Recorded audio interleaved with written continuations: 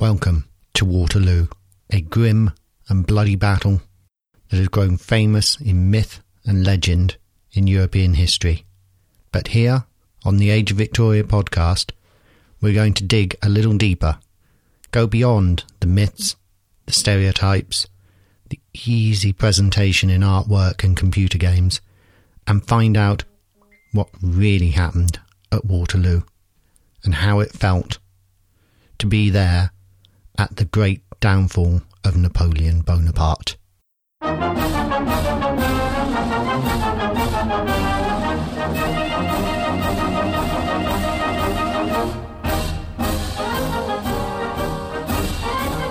Hello and welcome to the Age of Victoria podcast. My name's Chris Fernandez-Packham. Thank you for tuning in.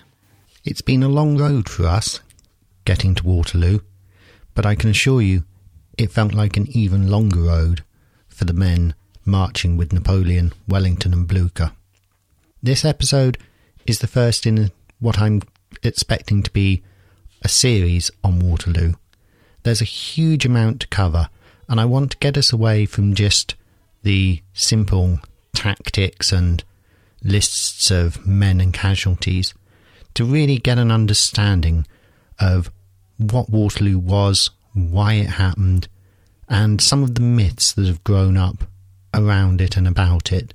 But I also want to find the human elements that I think this podcast has focused on so well. So today is going to be probably the morning of Waterloo and the setup, and maybe if we can manage it, the early attacks of the day. I will also in this series want to cover the main attacks by the French, the huge cavalry actions of the day, and linked to those, I will want us to have a look at some of the artwork of Waterloo by Lady Elizabeth Butler, especially the infamous painting, The Charge of the Scots Greys. It really is a fantastic painting. It's very evocative.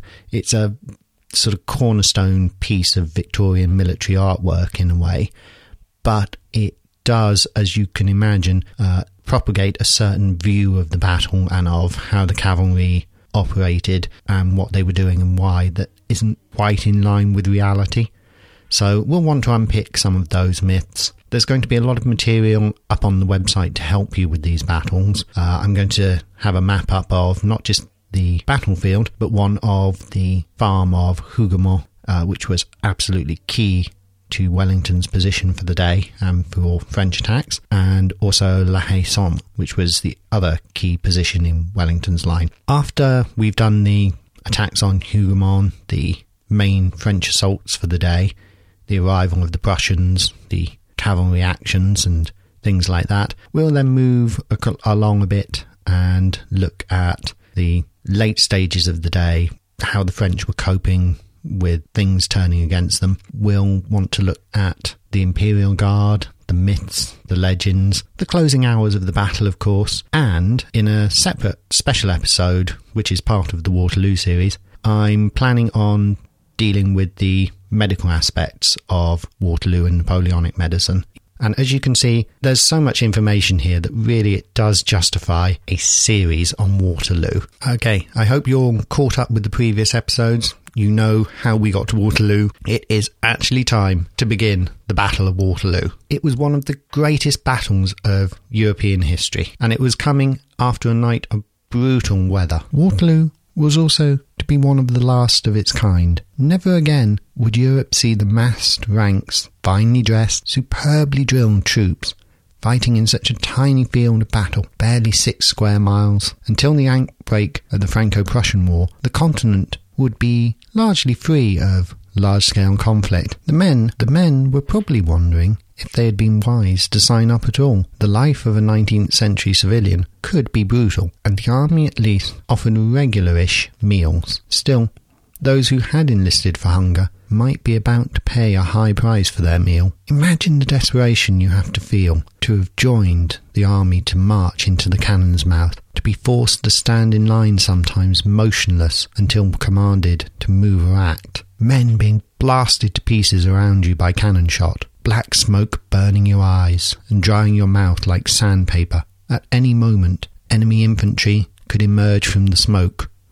Or worse, the dreaded French cavalry could catch you by surprise, riding you down or splitting your skull before you could form square. But these were the risks of the soldier's life. Hunger was a powerful motive, well captured in a ballad written by Joseph Lees in 1805 called John o' Grinflint.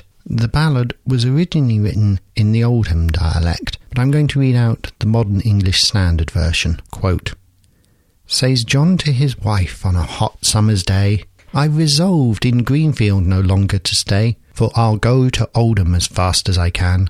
So farewell to Greenfield and farewell to Nan. For a soldier I'll be, and brave Oldham I'll see, and I'll battle with the French." "Dear John," then said Nan, and she bitterly cried, "will you be one of the foot, or you means for to ride?" "Zounds, woman, I'll ride either an ass or a mule, before I'll cower in Greenfield as black as the old devil, both hungry and starving and never a farthing. It really would drive any man mad. Yes, John, since we came to Greenfield to dwell, we've had many poor meals, I can very well tell." "Poor meal, begad! Yes, that I know very well. There's been 2 days this week we've had nothing at all. I'm almost decided, before I'll put up with it, I'll fight either Spanish or French." Then says my Auntie Margaret, "Ah, John, you're so rash. I'd never go to Oldham, but in England I'd stop." "It matters not, Madge, for to Oldham I'll go. I'm nearly starved to death. Somebody should know. First Frenchman I find, I'll tell him my mind, and if he'll not fight, he shall run." Then down the brow I came, for we lived at the top. I thought I'd reach Oldham before I would stop. By gad, how they stared when I got to the mumps. My old hat in my hand, my clogs full of stumps, but I soon told them I'm going to Oldham, and I'd have a battle with the French. I kept straight on to the lane, and to Oldham I went. I asked a recruit if they'd made up their count. Now, honest lad," for he talked like a king, "go with me through the street, and to you I will bring, where if you're willing, you may have a shilling." Begad, I thought, this was remarkable news. He brought me to the place where they measure their height, and if they are the height, they are nothing about weight. I reached myself and stretched, and never did flinch. Says the man, "I believe you're my lad to an inch." I thought this will do, I shall have guineas enough. Begad, Oldham, brave Oldham for me. So farewell Greenfield, a soldier I've made. I've got new shoes and a very nice cockade. I'll fight for old England as hard as I can. Either French, Dutch or Spanish, to me it's all one. I'll make them stare like a new started hare, and I'll tell 'em from Oldham I've come." End quote. And so, many desperate men passed a cold, wet night on the eve of Waterloo. Not that the Emperor Napoleon was passing a cold, wet night, followed by a scramble for food, like most of the combatants on either side. He spent the night in a comfortable farmhouse called La Caillou. Whether he himself was comfortable is debatable. Some historians have stated that the emperor was in agony from serious piles. Napoleon's brother Jerome states that Napoleon was suffering from acute piles and was in considerable pain. We know from the famous French physician Dr. Larry that Napoleon had to be treated for piles using hot cloths just after the Battle of Ligny. However his night passed, he rose early, around 04:30, and began issuing orders. La Caillou is still there, and if you have a chance, you can visit it and see Napoleon's camp bed and other bits of pieces of interest from the period. At around 0800 hours, Napoleon had breakfast and a conference with his generals. His beloved personal cockery had turned up, and he was feeling somewhat more optimistic. After breakfast, the table was cleared and maps spread out. These maps would have been difficult to read for a modern person. They were small, drawn in ink or pencils, and without the clear colour coding that we are used to today from the modern Ordnance Survey style maps. Often they were ad hoc and prone to significant errors. Whilst contour lines technically existed, they weren't used in the same way as today. Wellington's map is very good, but very hard to read. The French map, the original, is terrible. And indeed it has recently been claimed that it was filled with errors and caused much confusion. Indeed, there is an interesting article in the Daily Telegraph about a French documentary that recently covered the topic. Quote, "Napoleon was relying on a false map for his strategy in the last battle, said Frank Ferrand, the maker of a documentary broadcast on French television. This explains why he mistook the lie of the land and was disoriented on the battlefield. It is certainly one of the factors that led to his defeat. The strategic farm of Mont-Saint-Jean was shown a kilometre from its real location, and 1 kilometre was the range of his cannons, so you can see what a difference it must have made, he said. The false map used by one of his officers, and identical to Napoleon's own, was discovered by Bernard Coppens, a Belgian illustrator and historian, and it's still stained with blood at a Brussels museum. We compared the printed map used on the battlefield with the original hand-drawn one it was copied from, Mr. Ferrand said. We realised it was a printing error. Not only was the farm in the wrong place, but the map showed a bend in the road that did not exist. He added, we also found a letter from his younger brother, Jérôme Bonaparte, which described him as looking completely lost on the battlefield of Waterloo, end quote. Regardless of the maps, pre-battle talks have to be morale-boosting. No matter how grim the situation, the Supreme Commander cannot convey defeatism without courting disaster. In his book, Vienna 1814, David King gave an excellent account of the post-breakfast discussions. Quote, we have 90 chances in our favour and not 10 against us, Napoleon said, calculating the odds of success that day. Marshal Ney, however, was troubled, fearing that Wellington would sneak away in a retreat, and the French would miss the opportunity for a decisive victory. Napoleon rejected the possibility outright. Britain could no longer leave the scene, he said. Wellington has rolled the dice, and they are in our favour. Marshal Soult, the recently appointed Chief of Staff, was concerned, though, for different reasons. Soult had fought Wellington in Spain several times without success. The British infantry was the devil himself, as he once put it. Perhaps Napoleon should recall Marshal Rouchy and the 33,000 men whom he had dispatched the previous day to pursue the Prussians. Napoleon bluntly dismissed the suggestion. Because you have been beaten by Wellington, you consider him a great general. Wellington is a bad general, Napoleon continued. The English are bad troops, and this will be like eating breakfast. I earnestly hope so, Soult replied, end quote. There was, of course, the usual grumbling of men marching into position, gunners setting up their pieces, and muskets being cleared and loaded. Surgeons were laying out tools ready to take care of the injured. It was, at times, a depressing and frightening prospect going into battle. But his generals at breakfast were downright gloomy beyond the normal. Napoleon didn't normally like to eat breakfast with others. He was noted as somewhat of an indifferent eater with poor manners and bad taste in wine. Probably he felt it needed his commanders together to plan and to put some fire into them. Breakfast has become justly famous, though, which you can't often say about breakfast as a rule. I can't emphasise enough, though, the importance for military commanders of keeping a positive mindset. Of course, this shouldn't blind a commander to reality, but it is worryingly easy for a commander to talk himself and his army into defeat. Also, Napoleon actually had fairly good reasons not to rate Wellington highly so far. The Duke of Wellington had been caught flat-footed by the invasion, then made dangerous mistakes in his responses to the attacks at Quatre Bras. Balanced against that, the French marshals had been repeatedly beaten by Wellington in Spain. They were convinced a frontal attack against British infantry was hopeless, and only flanking moves would work. General Raoul said, quote, I consider the English infantry to be impregnable, end quote, and went on to say that flanking attacks were required to beat them. This was not the answer that Napoleon was looking for, as he was planning direct frontal assaults for the day. It appeared clear to him that the weather and the mud would stop quick movement. He also dismissed suggestions that he should summon Marshal Rouchy back with his men. Fatally, though, he accepted suggestions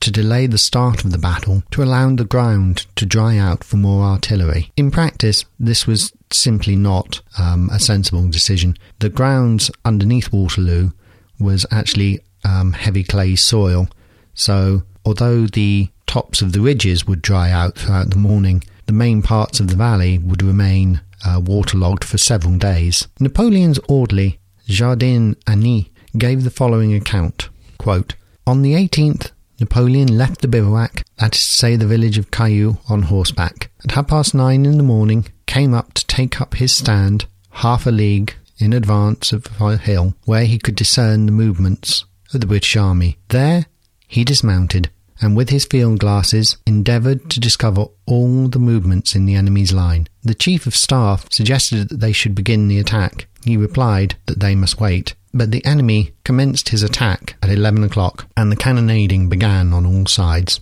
End quote. And so, now the Emperor was ready. Now was the time to start in earnest.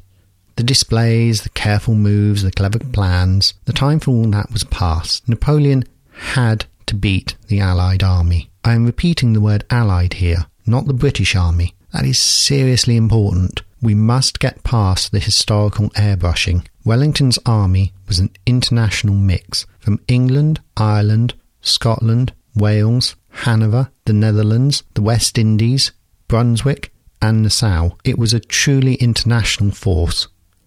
Only 36% of it was actually British, and even that 36% was neither entirely English nor entirely white. I want to tell you about Private George Rose. Fascinating man. He was born as a slave in Jamaica, but escaped in 1809. Somehow, he made it to London, where he joined the 73rd Foot. He served in Ireland, where he became a Methodist, and then later served in Germany and the Netherlands in 1813 to 1814. He was known to be in the thick of combat at Quatre Bras, but today would be a new level of hell for the former slave-turned-soldier. All of his hopes and ambitions rested on surviving the day without being injured, maimed or killed. And Private Rose wasn't the only black soldier fighting for the Allies. What I find really fascinating, though, is that it wasn't the black soldiers who were the target of disdain of most of the British and Scottish soldiers. The real vitriol seemed to be aimed at the Irish, who had a very complex relationship with the Scottish and English. As you will see in later episodes, there was immense social tension involving the Irish, and they were accused of stealing English and Welsh jobs during the Victorian period. My speculation is that black soldiers were not common, and they were often driven to prove themselves of being as good or better than their white comrades. That probably made the relationship easier, and since they weren't in direct competition with the English for large-scale employment, they were viewed more as a novelty than as a threat. This isn't to say that racism didn't exist. It most certainly did, to a huge degree. It's just that it was a good deal more complicated than might be assumed. By being posted to elite regiments to serve as trumpeters, black soldiers often gained respect. Yet at the same time, even this made them victims of racism, since the fashion for black musicians in the British Army was linked to aristocrats displaying their wealth by having black servants, and this filtered through to the more elite guard regiments. Still, service in the West Indies and in India accustomed a lot of white British regiments to non-white soldiers and civilians, creating a more open racial relationship in the early part of the 19th century than would be seen in the mid to late 19th century. It was, of course, still racist, and promotion was exceptionally hard even for the best black soldiers, who encountered serious prejudice from being regarded as both less disciplined and morally inferior. I'm just mentioning this because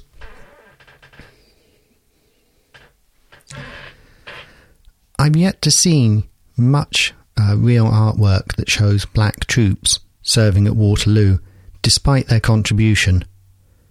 There is a piece of art I found called The Recruiting Officer, which shows a black soldier as a trumpeter in a recruiting party. Most people who are only vaguely familiar with Waterloo seem to think of it as a triumph of white English soldiers, perhaps helped by some Scots beating the French. As you've already seen, in reality things were much more complicated, but this kind of what we would call whitewashing today was very prevalent for the Victorians in their myth building, and Waterloo would become a kind of talismanic event to many Victorian soldiers. The famous expression is Waterloo was won on the playing fields of Eton, of course. And so it helped cement this myth of aristocratic privilege that was at odds with reality. Certainly it didn't reflect the diverse makeup of nations at Waterloo, but it was important for the way the Victorians saw themselves. So we need to understand that, because even if a myth is wrong, it might only be based on small elements of fact, myths are actually very important for how people view themselves. And in some ways, the myth creates a reality for the people who believe it, even if it isn't actually based entirely on accurate fact. Certainly, Wellington displayed little trust in his foreign allies. He broke them up in the main, scattering them around the army by including foreign brigades in British divisions, thereby mixing British officers in with the foreign formations. This caused a lot of resentment. Many senior officers felt slighted, and it was hard for the foreign troops to accept strange British officers appearing to take over. Some worried that the British were going to be using them as cannon fodder. Wellington's near open disdain for some of his allies didn't help. He was scathing about his allied contingents. Early in the battle, a few hundred Nassau troops from their skirmish companies were desperately holding the woods around Hougoumont against odds of around 10-1.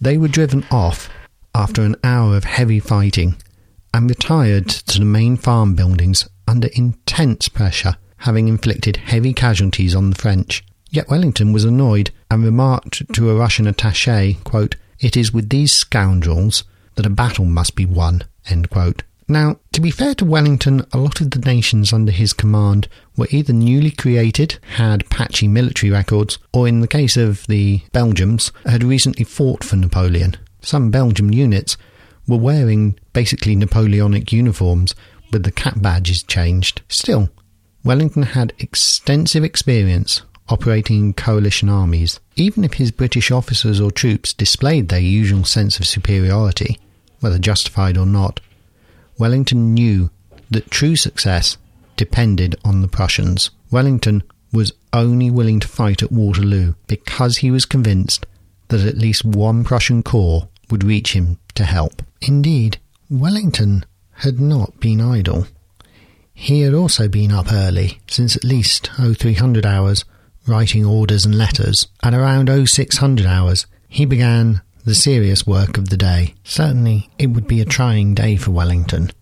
Much like Napoleon, he was physically extremely brave and would be routinely under heavy fire during battles. Curiously, no one is actually quite sure exactly when the Battle of Waterloo began. This is probably a very good point to discuss time and timekeeping. As a modern listener, you will have a highly developed sense of accurate time. Your day will be ruled not by the passage of the sun across the yardarm, but by the precise minutes and hours that make up your structured day. This was not the common experience for human history.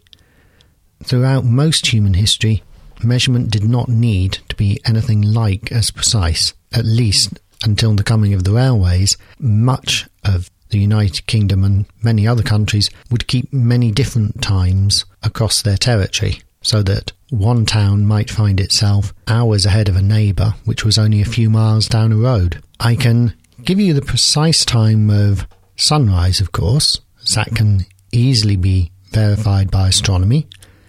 It's not difficult to work out times for sunrises and sunsets, lunar phases and eclipses over the centuries. But a lot of the times I'm referring to in this battle are being given precisely because a source mentions them. That's misleading, though. Time was not standardised in 1815. Local times varied widely. The reason naval chronometers were set to Greenwich Mean Time as a standard was to make sure that ship navigators kept their time from a standard point so that they could work out a ship's longitude. And that was not, however, a universal practice, and it certainly rarely extended beyond the navy. The armies at Waterloo would have recorded time differently. The quality of watches and timepieces would have varied, and they would have become damaged during the campaign. Watches were usually set by solar time at noon and had to be kept carefully wound. A British captain, for instance, might swear blind that a French cavalry charge hit his regiment at 1400 hours as part of a large French cavalry charge, but his watch might be badly off, and he might be mistaking a small action for part of a wider movement that wasn't actually happening. Battles are not like computer games, with set turns where a unit moves, then another unit, then the player turn ends and the computer takes a turn. Battles have an ebb and flow to them, more like a game of football that moves with teams generally attacking or defending, depending on whether they have possession, but with individuals in the team moving forward or backwards against the flow. Even in the most vicious battles, and Waterloo was certainly that, there were moments of slack as men paused to reload, reform, spit, urinate, look for bits of kit, swallow some spirits, or wait for orders. Piecing together a coherent timeline of a battle like Waterloo means relying on the mass of letters, memories, diaries, accounts, official dispatches, reports and interviews. Added on top of this are the layers of later books, articles, studies and research. This leads to a narrative. What narrative is told and what lessons are drawn from it are often down to the perceptions and biases of the individual historian. We can know some facts as definitive, others are more of a speculation or a reasonable conclusion. We know, for example, that there were a series of great massed cavalry charges by the French against the British positions. We can be confident that Marshal Ney ordered these charges. We can be confident that Napoleon carried on with these charges once they had been launched. We can reasonably conclude, therefore, that Napoleon carried on because he felt once the charges were launched, then they had to be carried on. We can know that these charges had limited artillery support. We can speculate that if they had been supported by horse artillery and had spiked British guns, then Napoleon would have broken the British position, and with it the Allied line. We can then construct a narrative like this. Marshal Ney foolishly ordered a mass cavalry charge against the British, either in the mistaken belief that they were retreating or that they were so shaken that the massed cavalry would break them. As Marshal Ney was a somewhat aggressive commander and not a good planner, he failed to bring up artillery to give close support to break any determined resistance. Had he done so, he would have broken the British squares. His men also missed the opportunity to spike the British guns. His lack of clear thinking and failure to exercise close control resulted in the slaughter of the elite French cavalry, and this was an inexcusable blunder. Not only was it the wrong charge and the wrong decision, but he allowed it to carry on too long.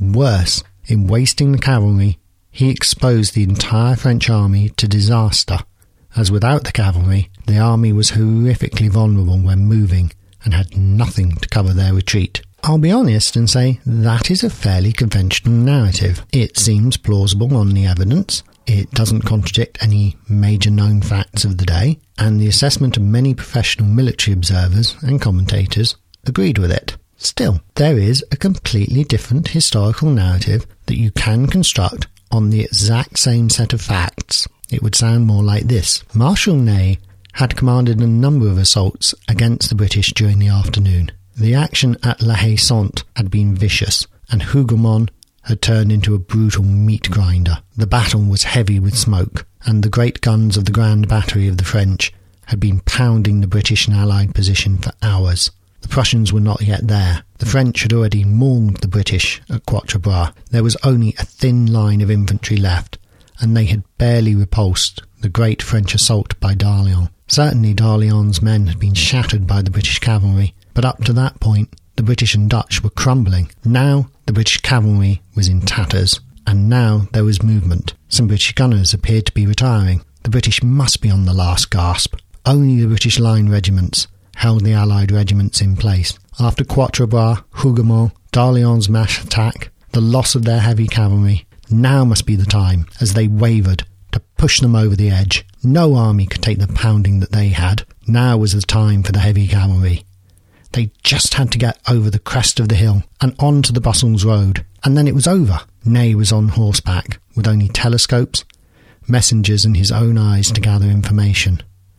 Who knows what Marshal Ney really thought, but perhaps the memory of Marshal Murat's great charges, always launched with exquisite timing, came to his mind. Surely Murat would have charged. Now perhaps was his moment too. Marshal Ney had always led from the front, always pushed the assault, and he was stung by the criticism of inaction at Quatre Bras. Now just scatter the British gunners and run down the unsteady enemy.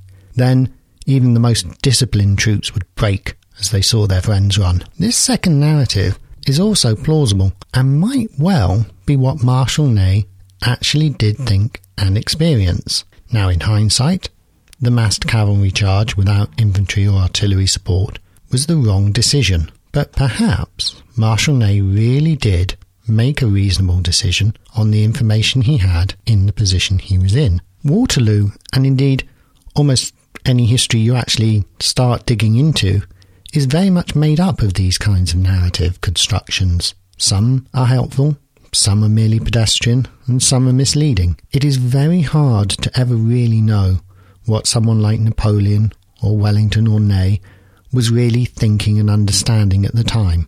All we can do is draw reasonable inferences based on what we know of what they did and the circumstances they were in, trying hard to filter it through their personalities as we understand them. Just bear this in mind as we cover the battle in detail. Now, whatever their background and whatever their allegiance, the time had come. One of the great battles of European history was about to be fought.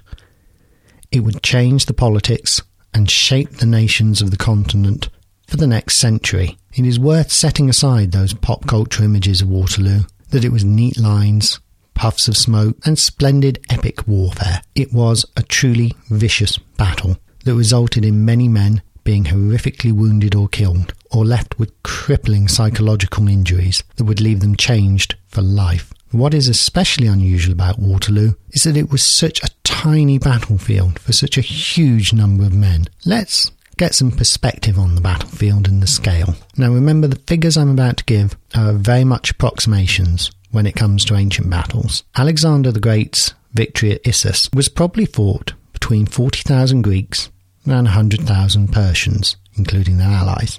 The Battle of Cannae was a key battle in the wars between Rome and Carthage. It is remembered as being a supreme example of tactical brilliance by General Hannibal Barca against Rome. It was fought between around 50,000 Carthaginians and 84,000 Romans. The Battle of Adrianople could have had around 25,000 Eastern Imperial Romans against maybe 80,000 Visigoths and Alans.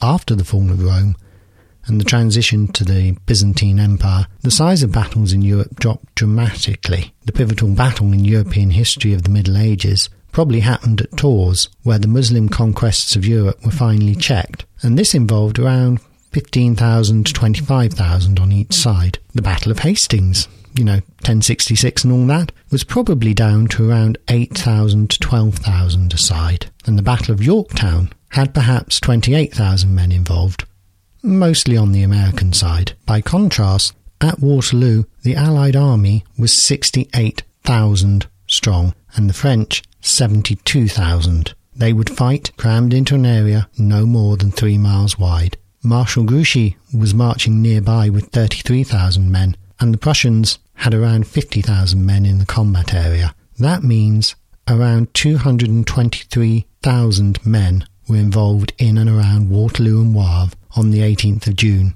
1815. That's actually slightly more than at the Battle of Gettysburg. The rain and Napoleon's decision to batter the enemy rather than manoeuvre meant that this would be a meat grinder of a battle. Slogging and pounding were going to be the defining features of the day. More men than were present at Alexander's great battle at Issus were going to fight to the death in a tiny area between 2 ridges in the mud, the horse shit, blood and smoke.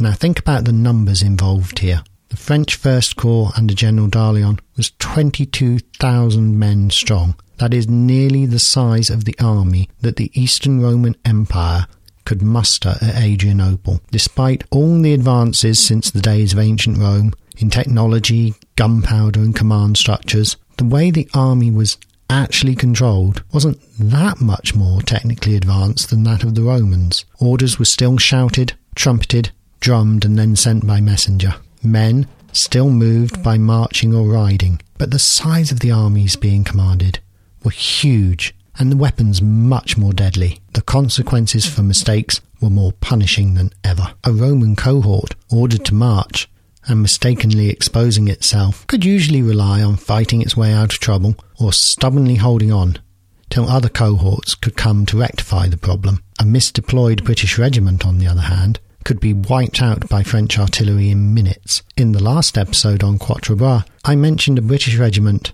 that mistook a French cavalry regiment for a friendly Brunswick cavalry regiment. They didn't form square and was shattered, losing 287 men in minutes. Now, just at the time when army commanders could make fewer and fewer mistakes, they were having to command more and more men in more intricate ways that made the chances of a blunder even greater. Just to get a Napoleonic army onto a battlefield, pointed in the right direction, and fighting was a major achievement. By the end of the day at Waterloo, Napoleon was trying to do the impossible by fighting two battles at the same time, one against the Allied army of Wellington and one against the approaching Prussians. The fact that he still nearly won is astonishing. What was the battlefield of Waterloo itself like?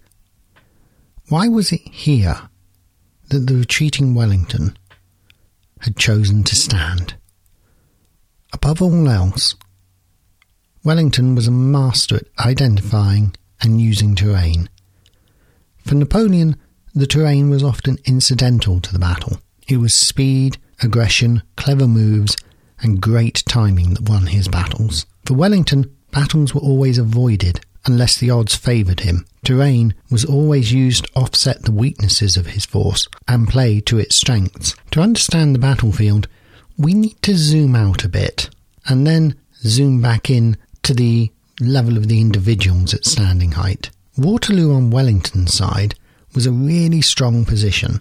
It was a high, long ridge that was at right angles to the road to Brussels. It had a light wood behind it, and at the very top of the ridge was a sunken road, hidden from view. The crossroads of the road to Brussels and the sunken lane was a nice summit with a large elm tree, where Wellington made his HQ for most of the day. Some senior officers, and Napoleon himself, criticised Wellington's choice of battlefield, but the position had been carefully chosen by Wellington, and he kept it up his sleeve. Above all his many other talents, Wellington was a genius picking and using terrain. The position allowed Wellington to hide much of his force from French view. That gave him surprise in his movements. It also allowed him to shield much of his force from artillery fire, especially his precious British line infantry, his supply wagons and his medical facilities. The Allied army would be kept sheltered and supplied. It also had a wood behind it. Whilst to many that seemed like a dangerous disadvantage, Wellington had studied it previously. He knew that actually it had very little undergrowth, and so his army could slip through it if retreat was necessary. He also knew that the battlefield position had two farms, Hougoumont and La Haye-Sainte, that stood out in front of the Allied ridge like bastions, with another farm further away to his left. Rather than creating grand artillery batteries of cannons like the French, Wellington supplemented his line regiments with light guns to boost their already impressive firepower. At ground level, there were good views of the valley and the French positions, whilst the Allied troops were carefully concealed. It is also worth noting that Wellington was only willing to fight at Waterloo because he expected the Prussians to arrive to help him. He would not have chosen to make a stand here unless the Prussians were coming. He received messages indicating that they were, so his left flank was left in the air, precisely because he expected them to arrive from his left and anchor it. His centre was carefully hidden behind the ridge, and his right was anchored and protected by Hougoumont. Interestingly, he actually sent 17,000 men even further to his right, away from the main battle. These were to be his safety valve. They were to keep the routes to the sea open in case the Prussians didn't come, and to prevent Napoleon swinging round to his right to cut him off or to attack his flank. Wellington's plan for the day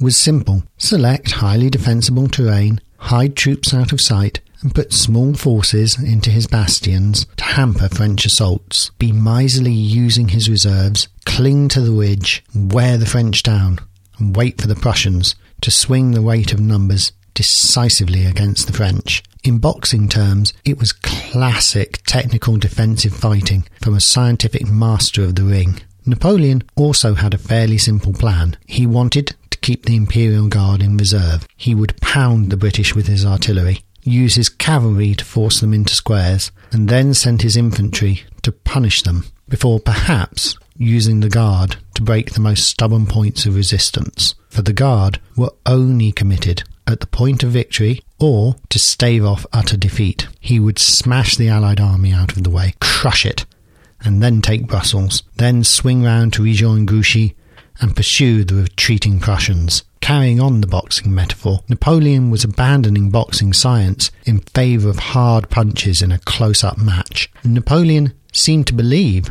that the Prussians were a spent force after Ligny, and that Grouchy would be able to push them back to stop them joining Wellington. He also clearly seemed to feel that manoeuvre at Waterloo was counterproductive. The ground was still a mud bath. Trying to get round Wellington's right would simply force Wellington back towards the Prussians, not away from them. Moving Wellington's left would potentially just push Wellington back along his lines of supply and achieve very little beyond delaying the battle. There are a huge number of myths around Waterloo about Wellington, Napoleon, the various forces, about who could have done what and what would have been done better. Historians and armchair generals have a lot of trouble remaining impartial on events and the actions of the armies. Revisions can range from Napoleon the Incompetent to how Napoleon the Brilliant was robbed of his triumph by the Prussians. Indeed, if you read some accounts, you could believe that Napoleon actually won Waterloo. Most accounts in English refer to Waterloo as a British victory, or even as an English one over the French, where Wellington proved himself the better general than Napoleon. As always on this podcast, I have to say the reality is much more complicated. But by the end of the day, the French army was in a panicked rout. No amount of spin can change the end result, and Napoleon was shortly to be out of power and in British captivity. But it was as a result of a multinational effort, and was much more than just Wellington beating Napoleon. How events got to that point, though, is truly fascinating. If you've listened to my last episode, you will have heard me speculating on the role of stress played in the battle and in people's decisions. Every Napoleonic battle was stressful, but Waterloo was going to be on another level. I cannot imagine the mental strain on Wellington, Napoleon, Marshal Ney, Marshal Soult, and the many others. Making good decisions under stress is very hard. When stressed, humans often fall back on practice responses, whether or not they fit the circumstances. Napoleon's physical condition was well below healthy after a difficult start to the campaign. Marshal Ney seemed to be suffering from PTSD since Russia in 1812 and was clearly tormented by his decisions to betray first Napoleon and then the restored Bourbon monarchy. Marshal Soult was a poor chief of staff and in any event hadn't been in the role long enough to get a real grip. Not that all of the Allied commanders were in great shape. Prince Blucher had been extremely badly injured 2 days before the battle, when he was nearly killed just after the Battle of Ligny, when his horse rolled on him and the French advance nearly swept him up and bayoneted him. He was also not entirely psychologically stable and was extremely bloodthirsty for revenge on the French. Lieutenant General Sir Thomas Picton, GCB, was a hard-fighting Welsh officer. He had been recommended to Wellington by Francisco de Miranda and had served with distinction during the Peninsular War. As an aside, if you were following Mike Duncan's Excellent Revolutions podcast, yes, it was the same Francisco de Miranda. He really did get everywhere. Anyway, Picton was also suffering from PTSD by the time of the 100 Days campaign and had to be pressed by Wellington to accept command of the 5th Infantry Division.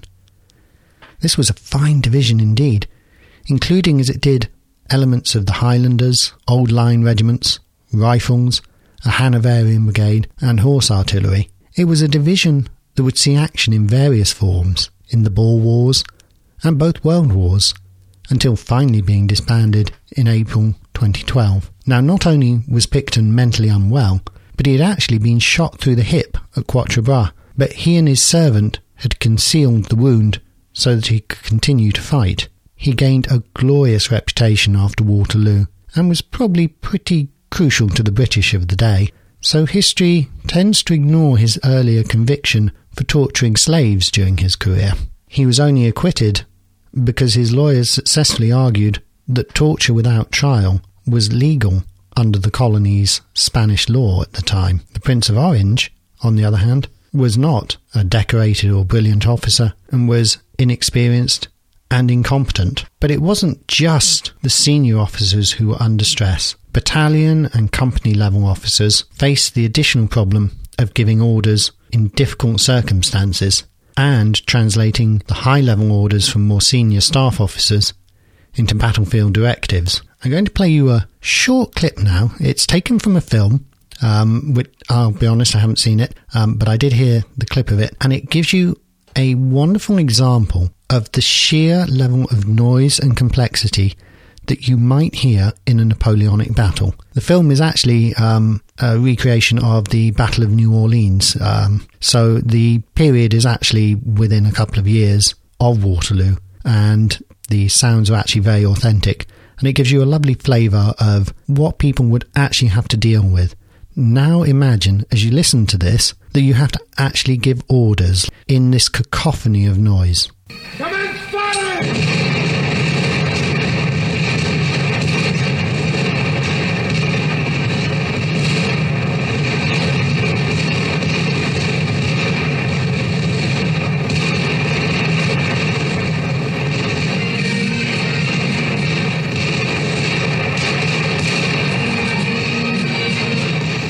Well, we've covered quite a lot now. We've seen how the people felt about the battle, where they were, and the relative sizes. But now the Emperor Napoleon was ready. Now was the time to start in earnest. The displays, the careful moves, the clever plans. The time for much of that was past. Napoleon had to beat the Allied army. The Armée du Nord performed its final grand review on the slopes of La Belle Alliance, opposite the Allied line.